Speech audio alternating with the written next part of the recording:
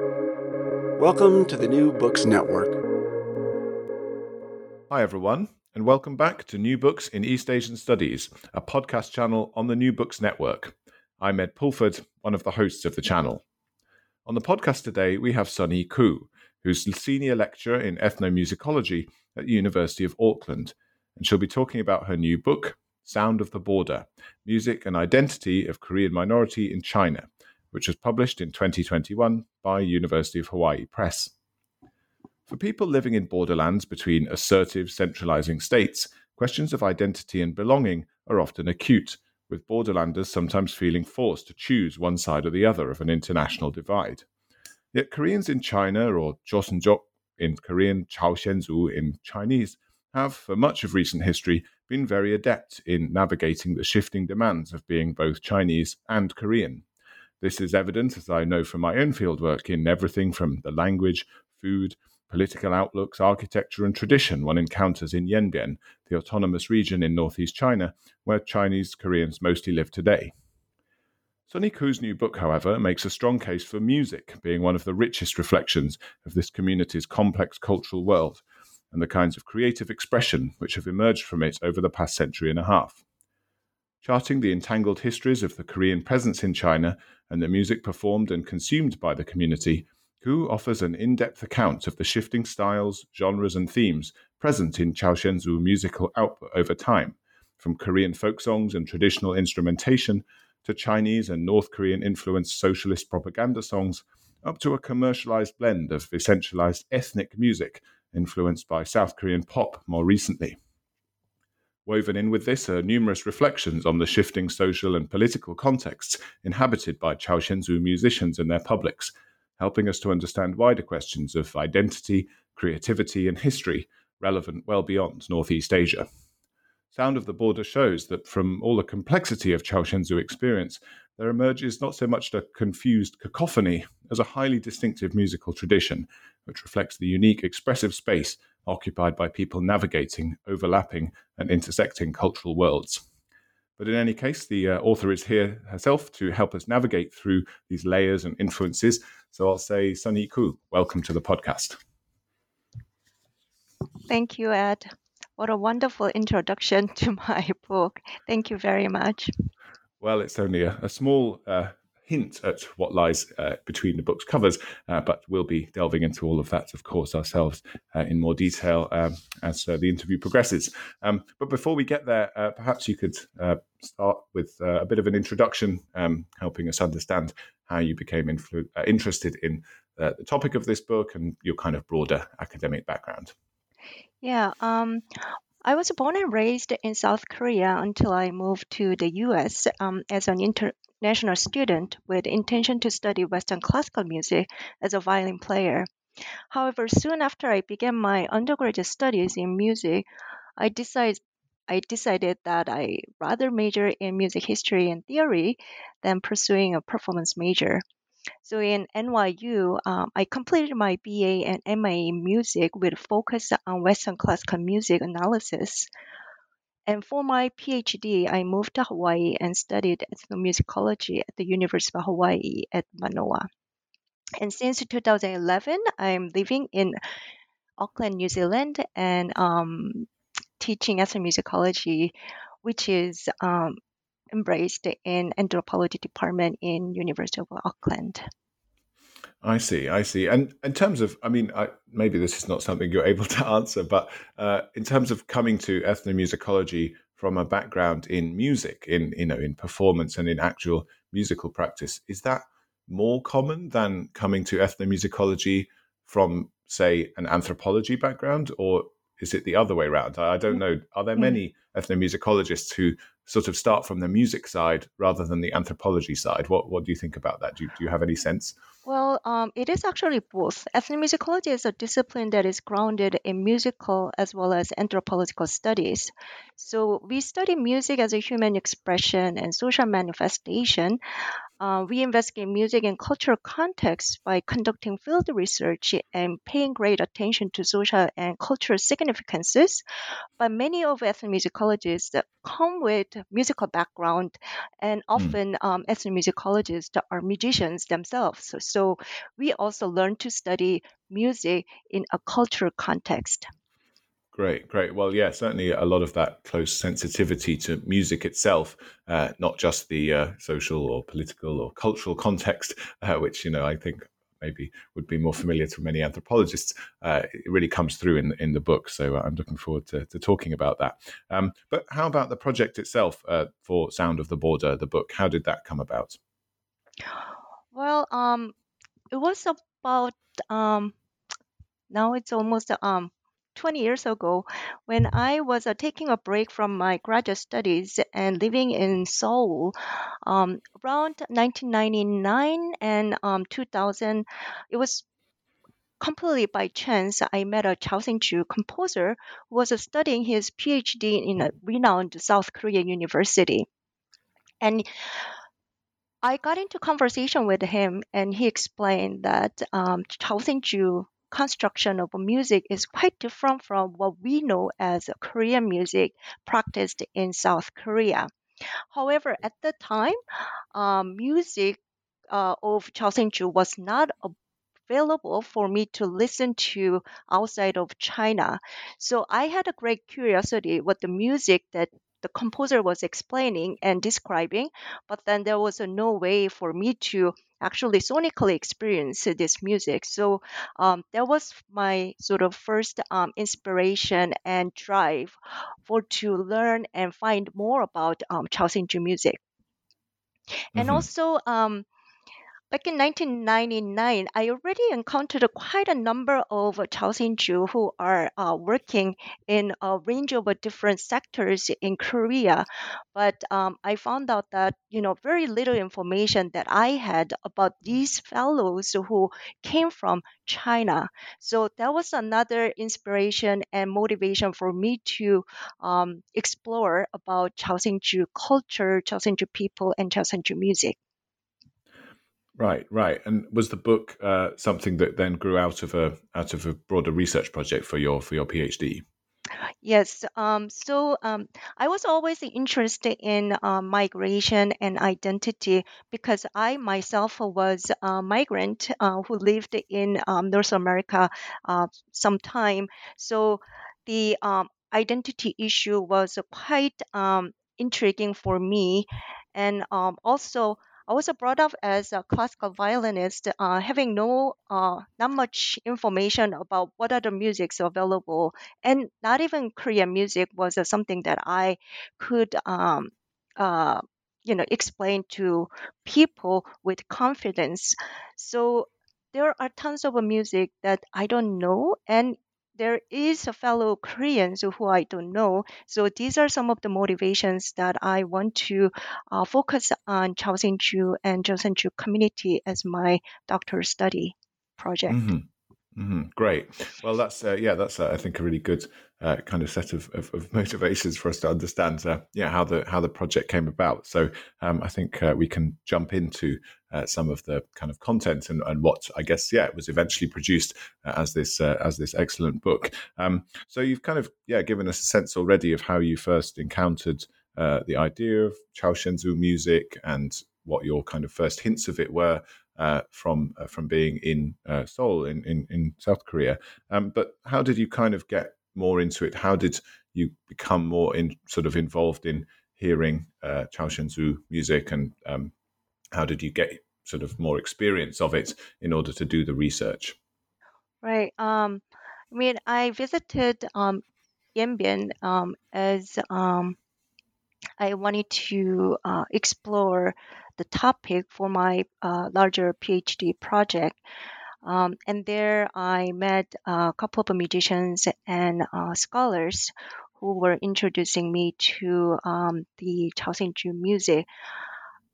Even if so, the identity of Chaosinju music was not so clear to me until I met a lot of people as I conduct my PhD research in Yanbian. So I would say that I came to Yanbian and I started studying Chaoxing music with quite without much information and without much sound experience with Chaoxing music. Mm. As I meet a lot of people and hearing about their discourses of Chaoxing music, as I learn to play Chaoxing instrument, I gradually began to understand what Chaoxing music is. And even now, I'm not fully sure that I completely understand what Chaoxing music is and what their identities are. I try my best to share what I experienced in the Yanbian and what I heard from my informants as much as I can. Um, yeah, so that was a kind of a background of me going to Yanbian and start Mm. studying Chaoxing music. Right, right. Well, that feeling of having completed a research project, supposedly completed a research project, but still not being able to fully explain what it is about is something I think many people, well, including me, are very familiar with. So I think that feels like a normal kind of situation to have delved into a topic very deeply and still be quite unsure of whether you've actually fully understood what's going on. But in this case, there's an awful lot of good reason for that too, because you're dealing with such a wide variety of different influences and a complex borderland and a history of migration Hmm. that is itself very complex. So I wonder if actually leading on from that, could you give us a bit more of a picture of the Chaozhenzu community in China and sort of background about how it formed and basically how Koreans ended up in this part of northeast China, we should say. Yanbian is in Jilin province in northeast China. So can you give us some of the history Right. of that community, and then in turn, to expand why music is a particularly interesting way of investigating this Hmm. history or identity? Right. So Chaoxing refers to the Korean minority in China. Be- Between the second half of 19th century and the first half of the 20th century, about 2 million Koreans migrated to China in search of economic opportunity and political stability. So, settling primarily in Chinese northeastern region, then now known as Yanbian Korean Autonomous Prefecture, which borders to today's North Korea. These Koreans developed a distinctive cultural identity as one of the 55 Chinese ethnic minorities, closely interacting with North Korea throughout the 1990s and with South Korea since the establishment of diplomatic relations between China and South Korea in 1992. At the early stage of migration, many of them were farmers and not having much time or resources for developing their own cultural identity or their own musical cultures. Their music throughout the first half of the 20th century was attributed mostly with folk songs, farmers' band music, and a farmers' wind instrument called the tungso and the blown bamboo flute. When they were designated as a Chinese ethnic minority in 1949 or around that time, they started expanding their music cultures by developing ethnic instrumental music traditions and training musicians who specialized in Korean instruments. And one of the motivations for them to expand and develop their musical traditions were they want to make their instrumental tradition compatible to those of other minorities in China as well as Han Chinese majority. Hmm. For this community, the development of Korean music reflects the social transformation and shaping of a Korean community as a Chaosenju minority, a Chinese minority group. So I view music as a cultural and social construction, and it is a very instrumental to investigate identity because it communicates with people at personal level and also it often marks collective identity as a representation of a nation or ethnic culture. So that is why I focused on music and I use music as a way to investigate and discuss Chaosenju identity and cultural construction. Mm, mm. Great. Well, yeah, I think you demonstrate very clearly that it's an excellent lens into this the complex history and the many different sort of influences and negotiations that are part of that evolving Chaoshinzu identity over time. But I guess following on from that, as you became more involved in your research and you spent time in Yanbian and you kind of heard more Chaoshenzu music and spoke to more Chaoshenzu musicians and were generally more involved in the scene, I guess. What were kind of some of the questions that you subsequently found it most interesting to ask? Because I guess, any kind of field work often starts out with some questions you might have at the beginning, but then when you actually do the field work, lots of new questions emerge. So what kind of questions were most important to you in investigating this question of the interplay between music and identity? Yeah, actually, there is a one central question I always return to, and I always carried on throughout my research. The question was, what makes the Chaosenju music so distinctive? What Mm, makes the Chaosenju firmly assert that their music is different from that of Koreans in North Korea and South Korea? Okay. And this wasn't so clear to me at the beginning, and it only became clear and made sense as I met so many Chosenju musicians and analyzing music, reading about Chosenju music, and also visiting multiple times Yanbian and try to find out this music, how it is similar or how it is different from that of North Korea and South Korea. So it was a kind of simple question that I start with, but something that I had to carry on until the end of my research. So a lot of Chosunju musicians were talking that their music is a distinctive um, because it was influenced by Chinese culture and because it is a music that created by Chosunju musicians and cultural intellectuals. But there are quite a bit of gray area that whether is this only the case of Chasenju or is this also similar to what was constructed as a national music in North Korea. mm, I mean, to me, yes, if you are comparing South Korea's traditional music as a conservative and more maintaining the sort of ancient, older tradition of, South Korean culture or Korean culture, then maybe Chaosenju music can be contrasted with that of South Korea. However, um, many Chaosenju musicians also describe their music as something that combines a tradition and progressiveness that you will find both South Korea and North Korea. So finding out what is then the characteristic that I can say about Chaosenju music in one sentence. I mean that was my major quest all the way through the end of my you know PhD research as well as finishing my book.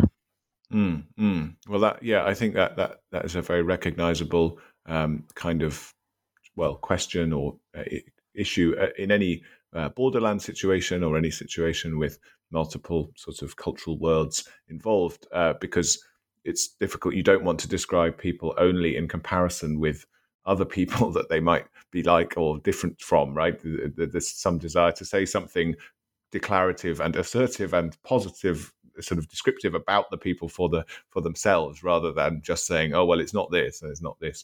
I think that applies really to any kind of I guess broader cultural based or social based research. So I think that makes a lot of sense. But I mean, when it comes to kind of reaching an answer to that question, I guess obviously there are lots of comparative themes that you draw out in the book, some broader, of course, literature on some of the disciplinary concerns of ethnomusicology, of anthropology of migration and diaspora and so on. So I wonder if you could say a bit more about what you concluded overall about what the Chaoshenzu musical world had in common with, for example, other Chinese minority groups or with other Korean musical or cultural traditions inside or outside Korea, and what was different from those things. What did you sort of ultimately decide or conclude was distinctive in this way?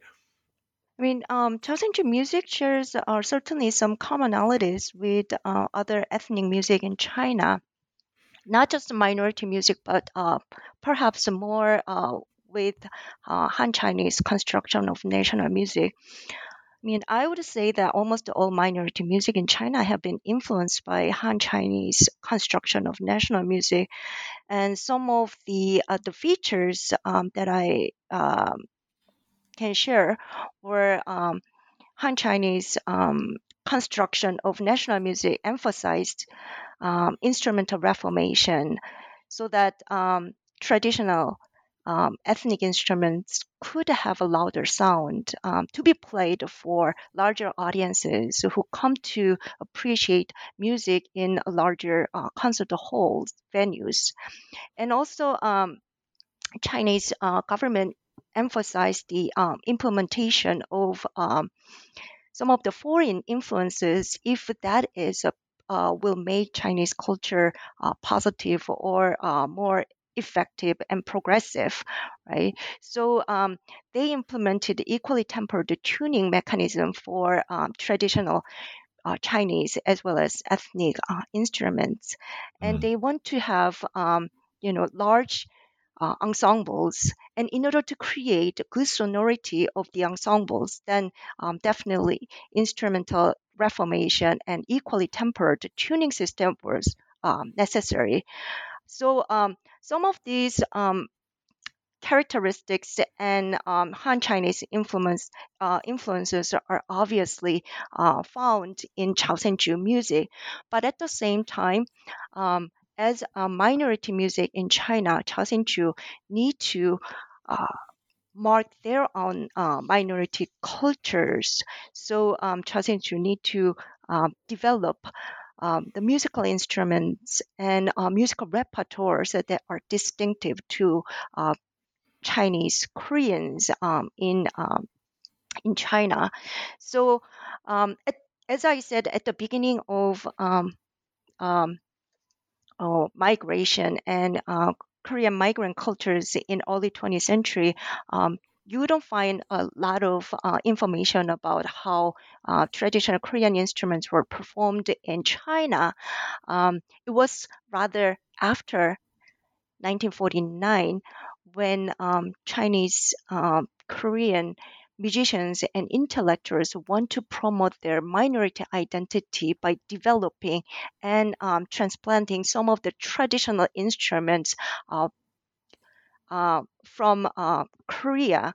So they were very conscious of using um, traditional Korean instrument, but at the same time, they want to create that and develop that, uh, uh, having Chinese influence or Han Chinese influence. So mm, reformation of traditional Korean instruments were obviously there, and then in order to perform these Korean traditional instrument, they wanted to create musical repertoire composed by many Chaosinju musicians, and that can appeal to Chaosinju audiences in China. mm. Well, I think that that is an indication of some of the complexities of these sort of. It's almost like a kind of nested or I guess entangled set of influences and hierarchies and flows that I think you trace here because exactly as you say, as a response, I guess, to a kind of Euro-American hegemonic framing for what performed music is like. There's a broader Chinese response as far as you say, reforms to certain musical instruments and also the composition of ensembles and the composition of musical pieces is concerned, that is happening in broader China as a response to perhaps this kind of Euro-American hegemony of cultural form. But within China, then that Chinese and, as you say, Han Chinese dominated pattern comes to be hegemonic for Chinese minority groups, and so groups like Chaoshenzu respond to that, right? And they have that sort of quality of being nested within multiple layers of sort of hegemonic form, but also with a sort of outlet to Korea, to a separate national, I guess, identification with certain kinds of musical styles. So I think that the interplay between those things is something you tease out extremely well, despite it being extremely complex. Thank you. Yeah, it is very complex. I mean, there are tons of discussions recorded exchange between musicians and intellectuals how to make the music distinctive to Chaosenju and fit into their cultural identity. What I found out is Chaosenju musicians and intellectuals are always conscious about making things that is working for their own community.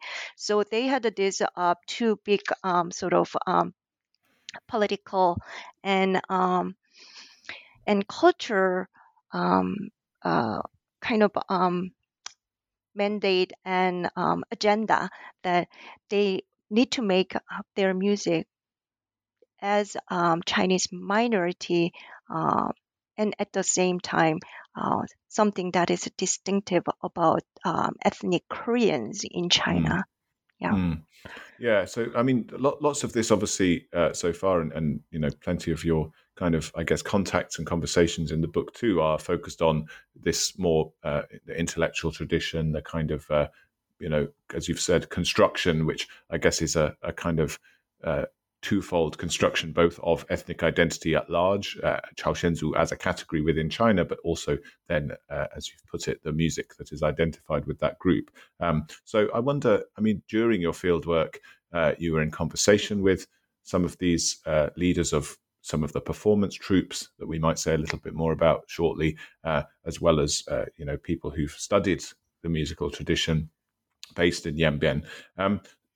During that fieldwork, were there any particular sort of challenges that presented themselves with doing that work relating to the conscious construction of Chaoshenzu music? And were you able to balance that with thinking about more spontaneous, more vernacular, everyday varieties of Chaoshenzu music? How do you see the interplay there, and how did that play out in your actual fieldwork as you conducted it?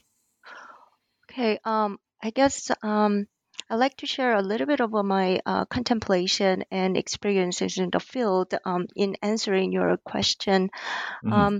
I mean, this is something that I discussed in my chapter on an introductory chapter, and also something that I carried on a lot throughout the research journey of Chaosenju music. What was extremely challenging for me is that a lot of musical creation uh, and appreciation were centering the institutions, and those institutions were government-run institutions. So many musicians who I met were affiliated with government musical troupes, and also teaching and working at the minor Chaosenju music schools called Yanbian Ishu Yuan.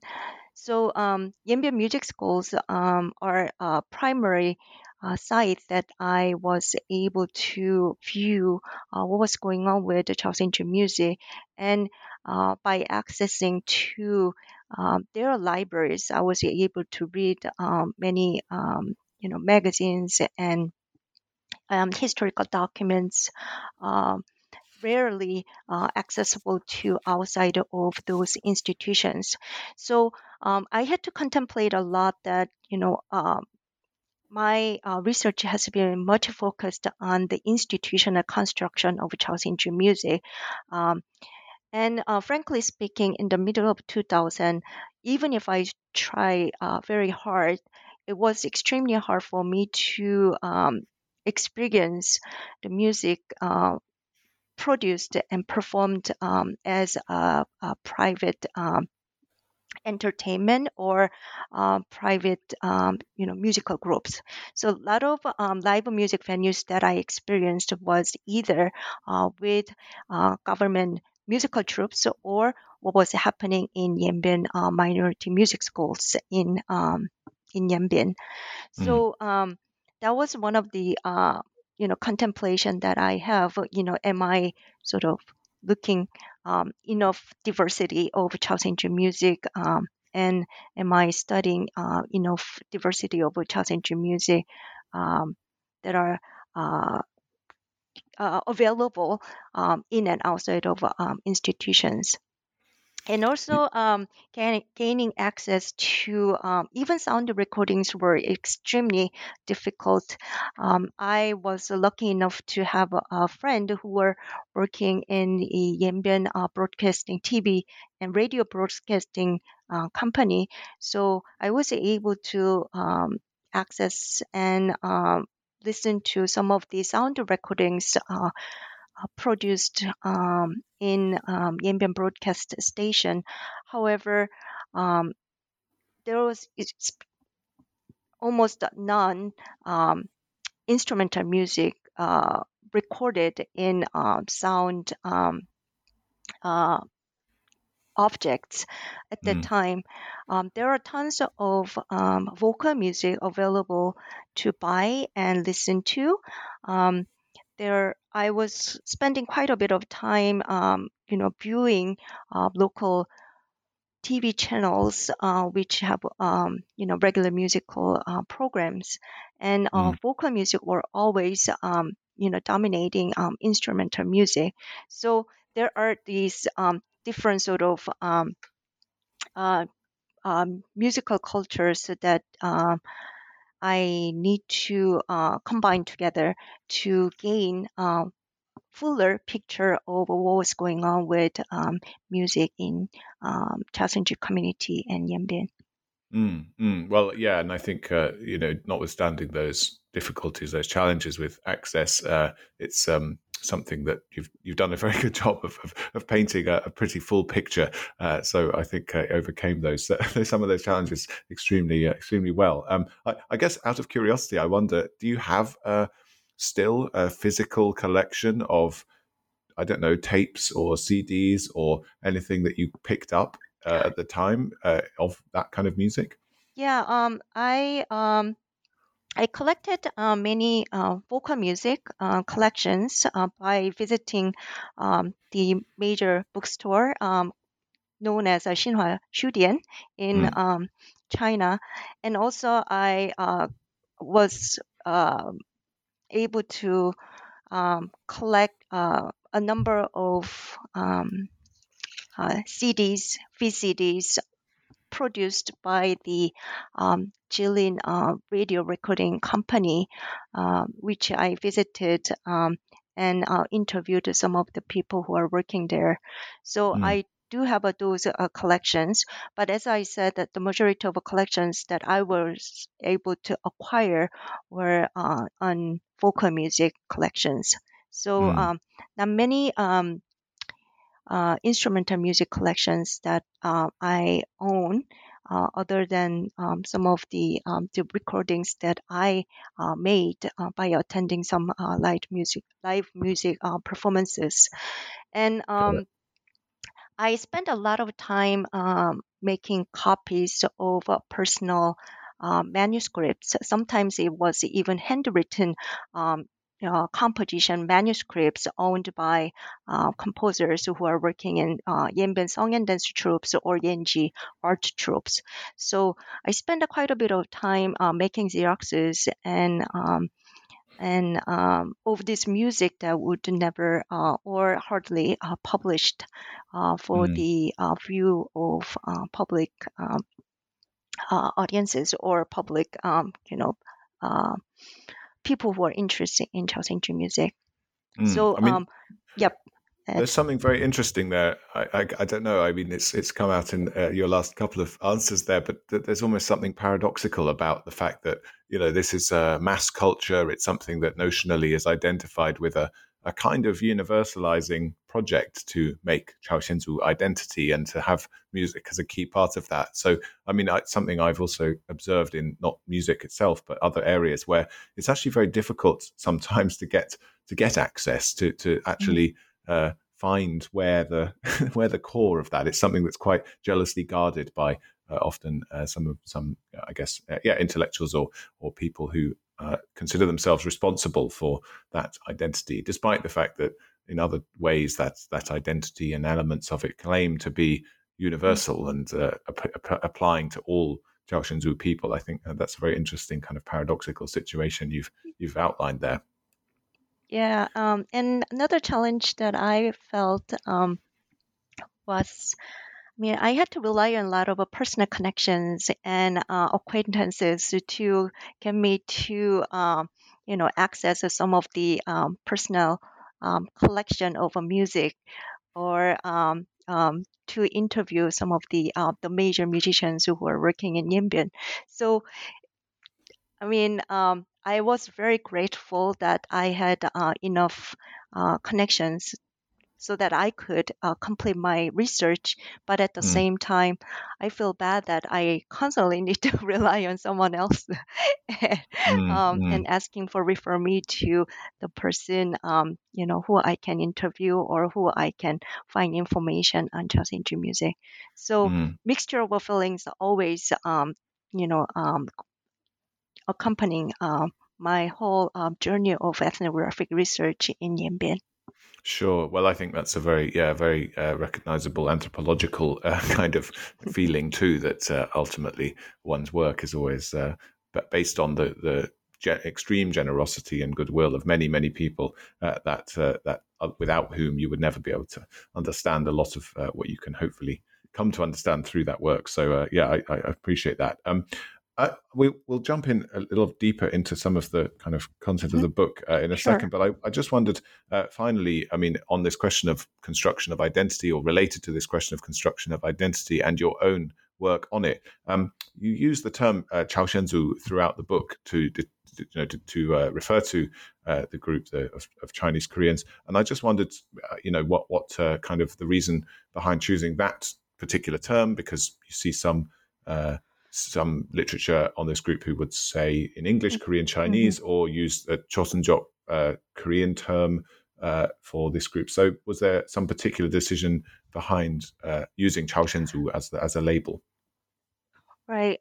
Believe it or not, it was really, difficult for me to choose this term, and I was constantly back and forth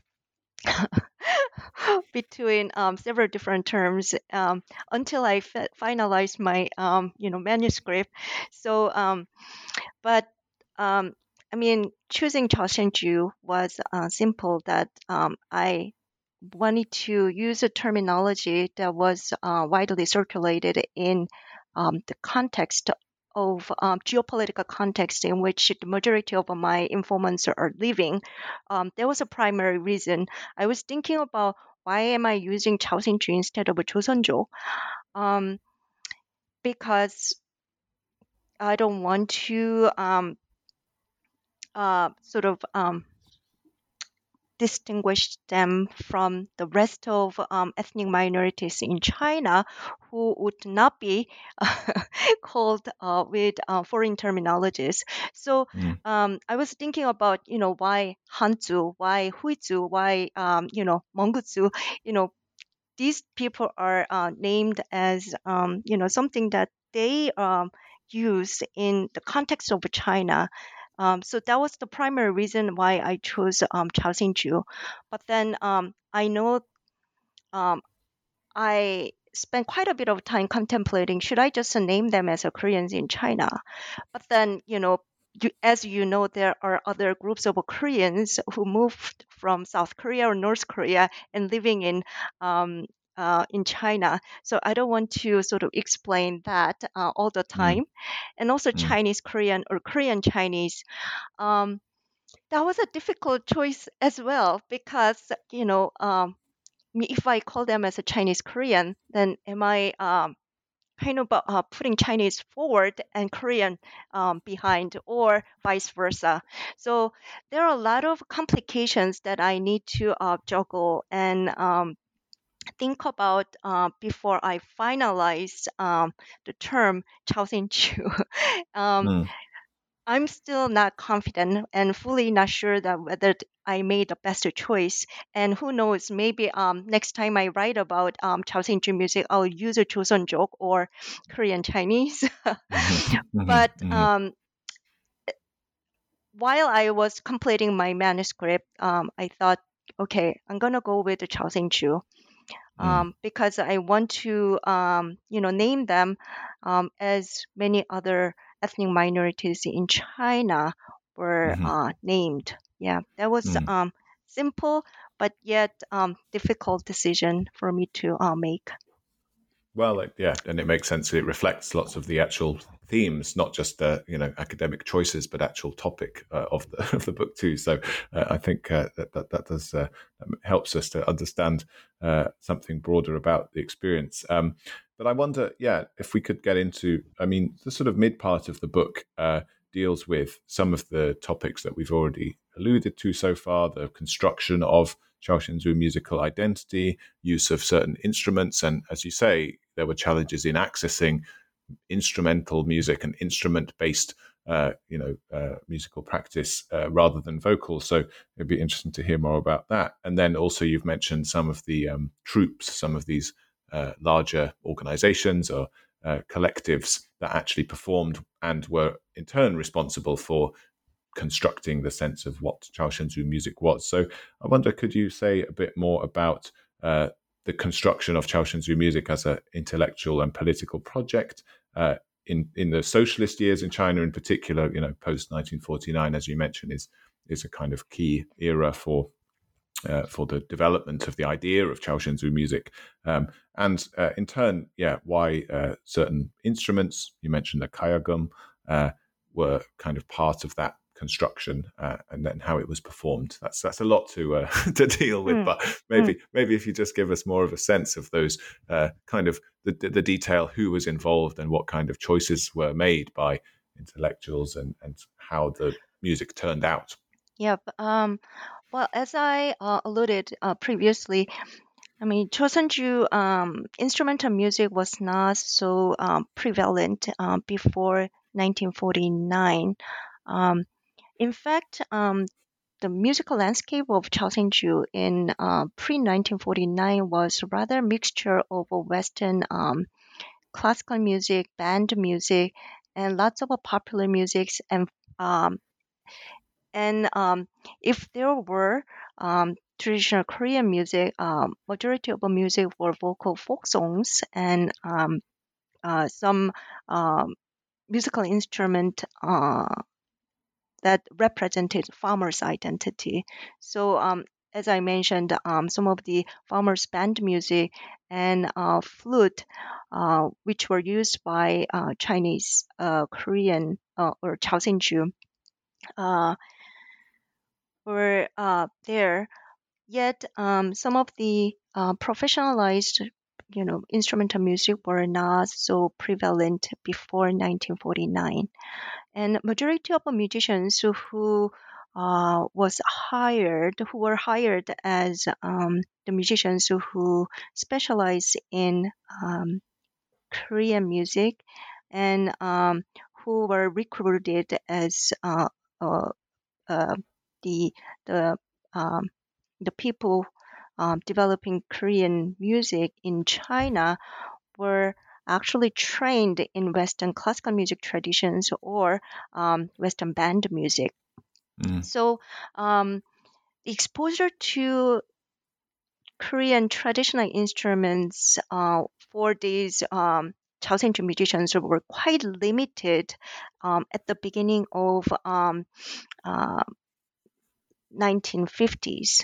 However, some of the musicians were able to find kayagum in actually Hunchun and Yenji, and mm, they were fascinated by the fact that there were some Korean musical instrument available in Yanbian. So without having deep knowledge how to perform this instrument, they start to experimenting that instrument, and having background in Western classical music string instrument, people were able to manage to play very simple tunes out of this instrument. Yeah, we So should just. I almost wonder by if we can just add quickly. Sorry to interrupt, but the kayagum. Can you just mention briefly what the what it is, what kind of an instrument it is? right. Kayagum is a 12-string Korean zither.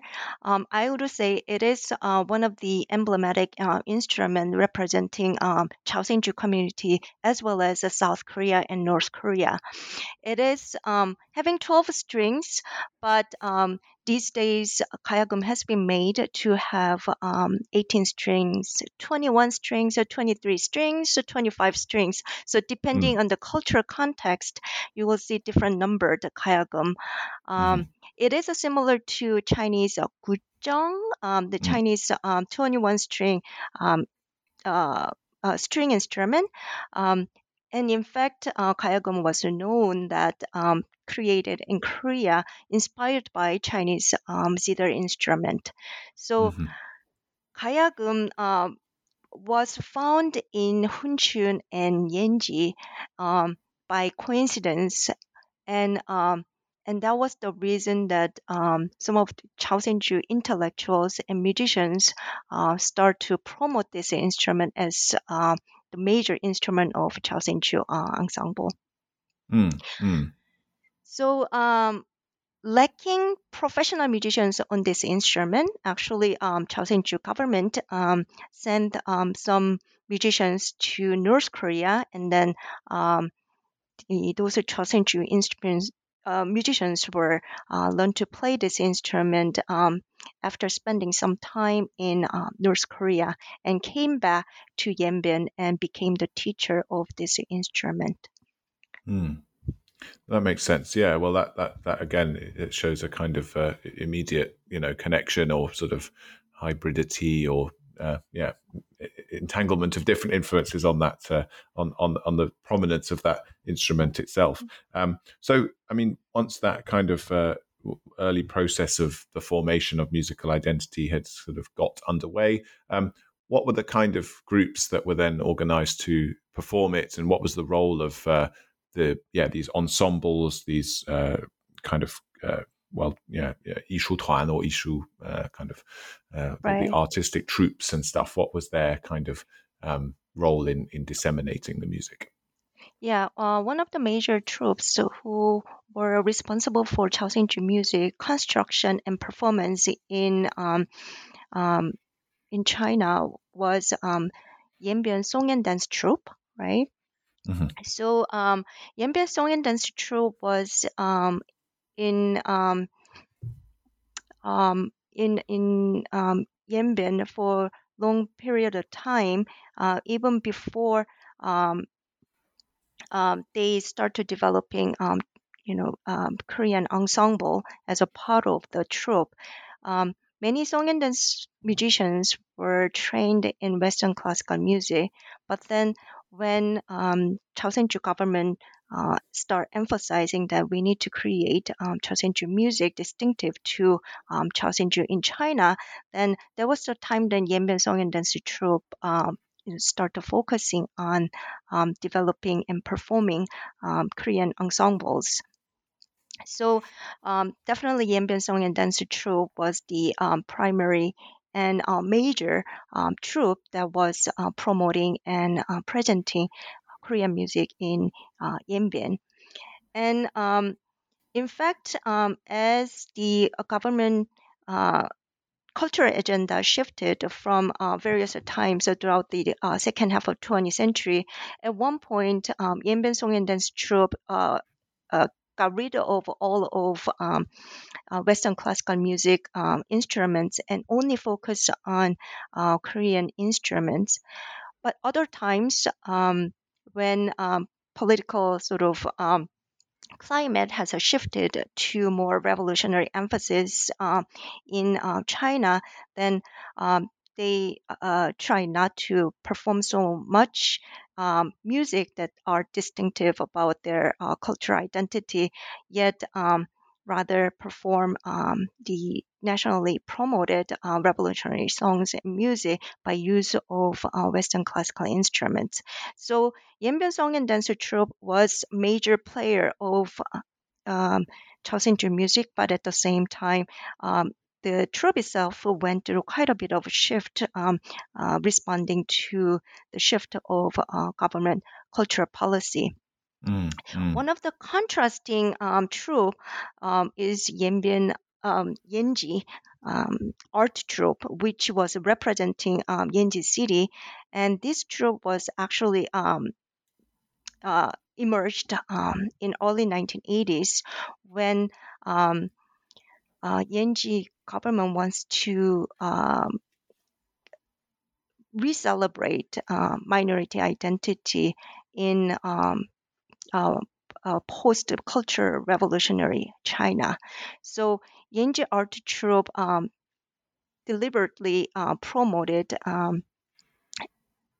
Korean instruments and always highlighted uh, Korean traditional cultural elements by way of musical instrument and repertoires. So you can see distinctive sort of promotion of different identities between Yanbian Song and Dance Troupe and Yanji Art Troupe. Yanbian Song and Dance Troupe was more conscious about embracing diverse demographics in Yanbian, whereas Yanji Art Troupe promotes more Chaosenju identity and want to be distinctive cultural group that focuses on Chaosenju instrument and folk musical repertoires. Well, those kind of institutions are an especially fascinating, I think, kind of lens through which to look at some of these changes which you chart across time over the decades, running from back in the early 50s all the way through the Mao period and the Cultural Revolution and so on, and then into more recent times, with all of the shifts that entailed, with emphasis on ethnic distinctiveness or Chinese unity, or kind of somewhat hand-dominated Chinese unity, perhaps, and then in turn, how that also interacted with relations with North Korea and the openness to the outside world, including across the Tumen River, to North Korea, and how Mm-hmm. openness or closeness influenced the kinds of things that were being played and the kinds of instruments and compositions that were part of that. So that's a really immensely interesting, I think, index of some of the changes that have swept around Yanbian over time, and would encourage listeners to become readers and really check that out in a lot more detail in the book. But I wonder, as we kind of move towards the end, could you say some more about how these troops, which you visited and did work with, they still exist after all these decades? The back of the book even has a picture of one of them on it, the building that one of them is in, which I have to say, at the time looks slightly looks like it's kind of in a back street and maybe not the most prominent location. But in any case, how have these kind of more institutional, organized forms of Chaoshinju music fared in the kind of market era, I guess, since the 1980s and since consumption of music has changed so much with both technology and, of course, with the broader socio-political changes involved in buying and selling different forms of music? I mean, still at official level, these music troops are functioning, and they are the representative of music troops of Yenji City as well as Yanbian um, as a Korean autonomous prefecture. However, even in the middle of 2000, already the music troops were having difficulty because the type of government subsidies that the musicians receive as the member of those troops were not coping up with inflations that Yanbian people were singing at the time. So they were losing some members who are leaving the Yanbian for South Korea or bigger cities in China to find a jobs other than music professions. So already like in the middle of 2000s, these musicians were these musical troops were confronting some difficulties how to survive through the influx of market economy that are coming to Yenji and Yanbian. However, the if they want to be professional musicians in Yanbian, then obviously the Yanbian Song and Dance Troupe and Yanji Art Troupe are the distinctive troops that will grant them some kind of cultural capitals and social capitals. So I mean, not financial or economic sense of capitals, but because of other reasons. Uh, Number of musicians decide to stay and remained as the members of Song and Dance Troupe and Yenji's arts troupe. However, um, they had to find other ways to bring some more, financial um, stability to their um, in order to sustain in musicians or art professionals in Yanbian. So they were performing for, someone's sort of uh, private parties and also taking jobs that they accompanied some vocal singers who are recording their music. So and also teaching private students. So they were taking multiple sort of jobs that so that they can combine together and sustain as art professionals in Yanbian. Um, and obviously, I can imagine that that kind of sort of marginalization of this institutional music has been even intensified when the majority of audiences are quite attracted to global music as well as South Korean music arriving in Yanbian since the early 2000s, and perhaps the degree of you know sort of distribution and consumption of global pop music will be even more today. So, yeah. Well, I wonder, I mean, that kind of brings us full circle, really, to where we started with your initial encounter with the question of Chaoshenzu music in South Korea. So maybe I'll ask just one final question, kind of drawing on from that, because you mentioned there kind of K-pop and the kind of musical influences that are there in Yanbian today.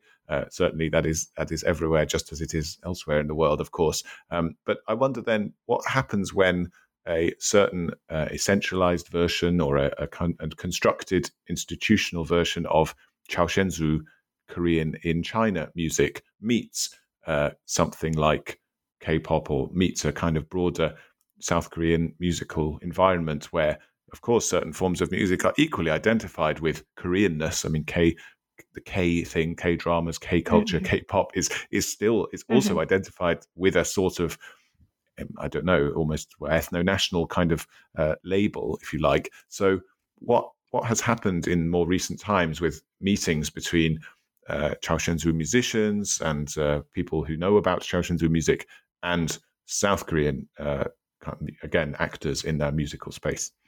I think there are definitely generation differences who are consuming and more geared toward the South Korean music or global pop music or even like Chinese pop music um, as young consumers.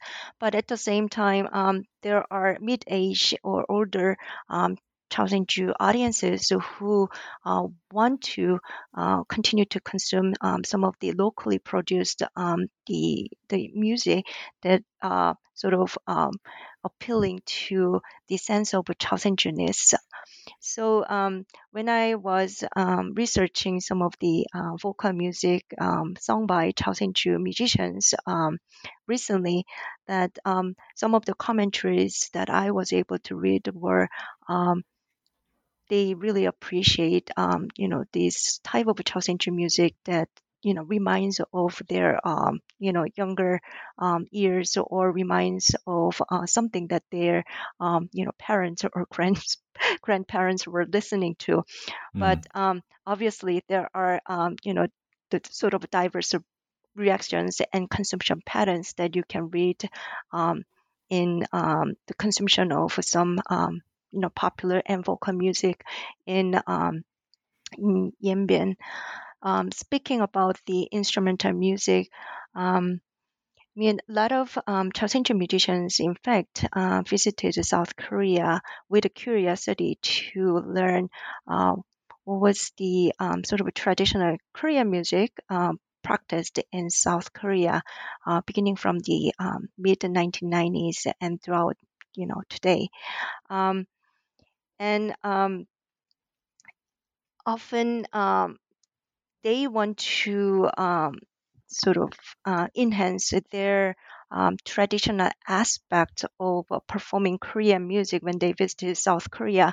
But when they came back to Yanbian, they said that, you know, we'll have to reshape our music out of what we experienced and what we learned in South Korea.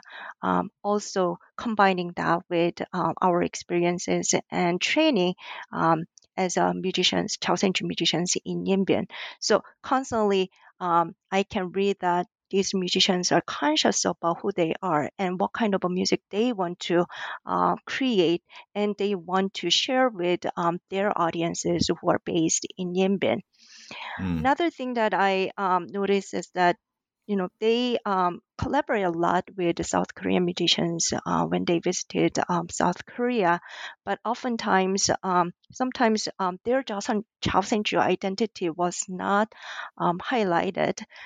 Instead, um, they were invited and collaborating um, in order to uh, reproduce and represent the sound of North Korea. So Mm. there were kind of bit of sort of misunderstanding and overlooking of Chaosenju musical identity and distinctive cultural construction that these people had as a Korean minority in China. So Mm. um, in chapter 7, I kind of wanted to share that my observation of this hierarchical nationhood that I experienced in South Korea, that, you know, there are quite unequal treatment of Korean ethnicities based upon and according to what South Koreans want to see and what South Koreans want to, understand the cultural identity of Chaosenju. Mm. So um, things are never got simpler, but more complex and complicated. That as South Korea encountered a lot of North Korean refugees coming down to South Korea, and depending on the what point of political time period that South Korea wanted to have a more North Korean culture and um, you know and sort of celebrating the sort of better relationship, or hoping the better relationship between North and South Korea, then Mm. the sort of contributor to this kind of musical landscape was Chaosenju. Oftentimes, their distinctiveness as a culture agency was not hardly there, and Mm. earn as much credit as other sort of musical agency in South Korea. So Right. I was a little bit sad to observe those kind of scenes happening and emerging in in South Korea in early 2010s. Well, I think that definitely reproduces or reflects observations that many people have made about the situation. That especially the Joseonjok Chaoshinsu position within South Korea, where I guess under this banner of Katan Minjok, right? This idea of same being from the same nationality, from the same family, being Koreans. Chaoshinsu is sometimes viewed as a kind of bridge to North Korea and as part of a North-South dynamic without really attributing enough separateness or distinctiveness, I should say, to that Chaoshinsu identity. So I think throughout this whole book, and indeed during this interview, you've done a great job of excavating and asserting some of this really special and fascinating and distinctive Chaoshinsu experience. So thanks very much, Sunhee, for doing that for us today. Before we wrap up fully, though, I'll ask you our final traditional question on the New Books Network, which is what you're working on at the moment, what kind of projects have developed out of your work on Chaoshinsu music, and what have you up to currently? Well, after my field research in Yanbian and on Chaosengju, I also got into research of North Korean migrant troops in South Korea and also North Korean troops in Japan. So currently, I am working on my second book manuscript project that that I hope to illustrate how the plurality and diversification of Korean ethnicity manifested in different construction of national music poses a question what the Korean national music and what Korean identity is. I also want to bring attention to how this national culture is dialectically created between nation based in Korea and with transnational influences. So my interest in migrant studies and migrants as a cultural creator continues, but this time I want to look at more diversified groups and want to look at how this national culture that we believe, something representing the Korea can be also transnationally transformed and shaped. Fantastic. Well, that sounds like an amazingly interesting expansion of some of the themes here, as well as exploration of quite new areas. So we'll look forward very much to reading that book too when it appears. But in the meantime, thanks very much, Sunhee, for appearing on the podcast today. It's been great talking to you. Oh, thank you so much, Ed. Thanks for inviting me. Listeners, thank you too for listening in as ever. Please do check out this excellent book, and we'll see you next time on New Books in East Asian Studies, which is a podcast on the New Books Network. Goodbye.